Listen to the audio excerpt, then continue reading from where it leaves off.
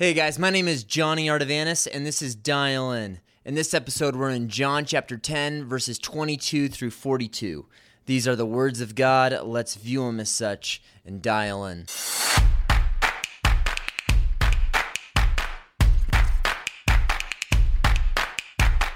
John chapter 10, verses 22 through 42.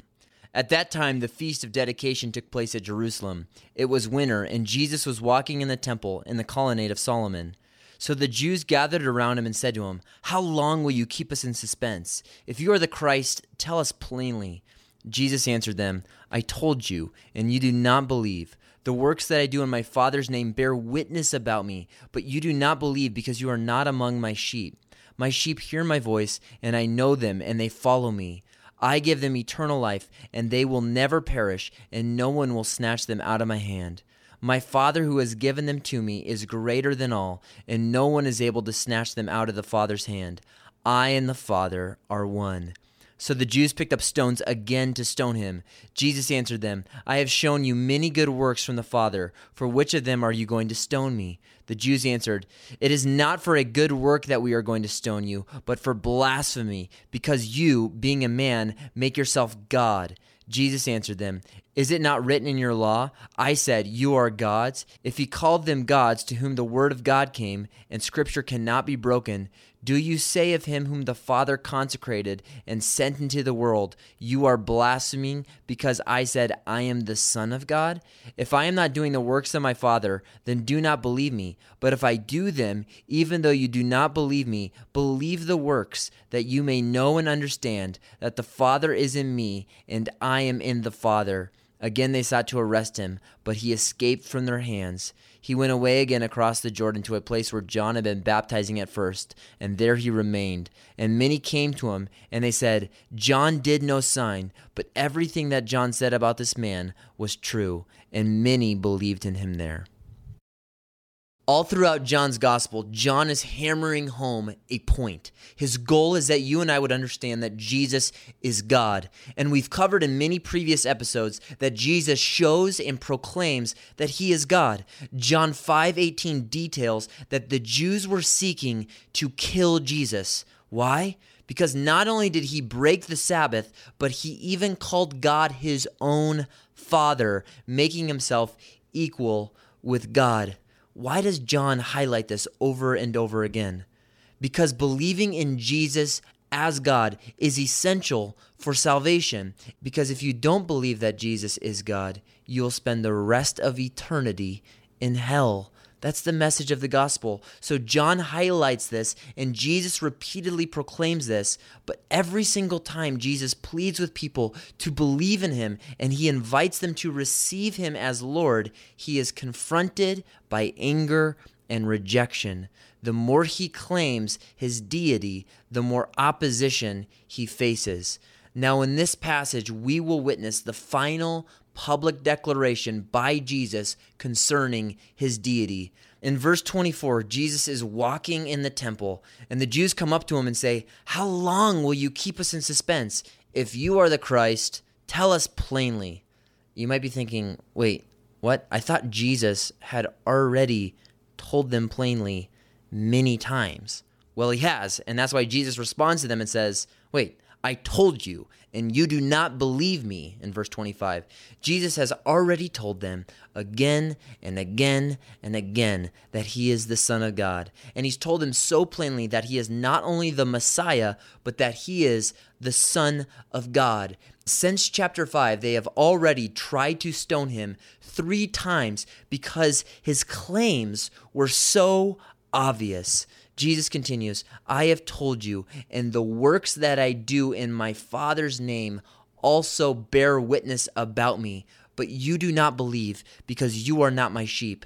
Jesus is saying, not only have I told you that I am God, I have shown you. The works that I do and the words that I say are a double whammy in proclaiming who I am. How are you so blind?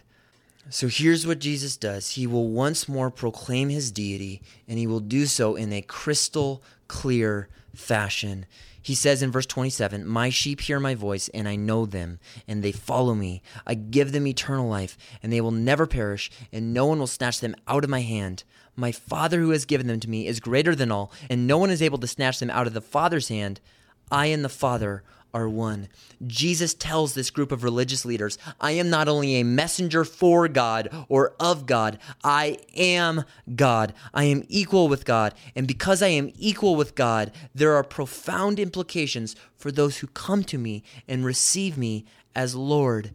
Jesus says in verse 28, "Whoever comes to me will never perish because I am God. And the one who comes to me, no one will ever snatch them out of my hand, because I am stronger than all. And the one who gives me my sheep is my Father, and no one will be able to snatch them out of his hand." Here's what Jesus is saying, that the sheep of Jesus are both held in his hand and in his Father's hand. How is that possible? Because in verse 30, Jesus and the Father are one. Jesus is so kind. In the middle of a testimony about his deity, he answers the question if anyone could possibly lose their salvation. What's the answer? Never, ever, ever in a million years. And the reason is not because we have an inflated view of ourselves or the ability to preserve our faith. Our security is because the one who holds us and the one who secures us is God himself, who holds us tightly in his hand. We are not secure because of our own strength, but because of the strength and love and power and care of the one that holds us to himself. The future then is guaranteed for those whom the Father has given the Son. Well, at this point, the Jews have had enough.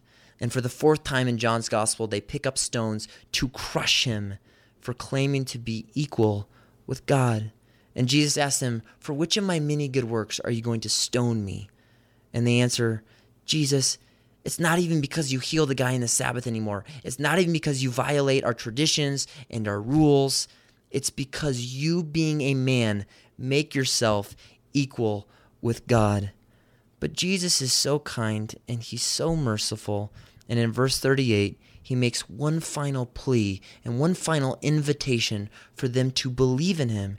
He says, "Even though you do not believe in me, believe the works, that you may know and understand that the Father is in me and I am in the Father." He says, please, if you don't believe my words, believe my works, that I am God and I offer you life. And the more that he does this, the more they will reject him. And it says in verse 39 that they sought to arrest him, but he escaped from their hands.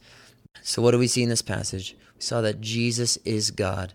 And if you're one of his sheep, Jesus says no one will ever snatch you out of his hand. You could never, ever lose your salvation, not because of your own strength, but because of the strength of the one who holds you in his hand. Stay dialed in.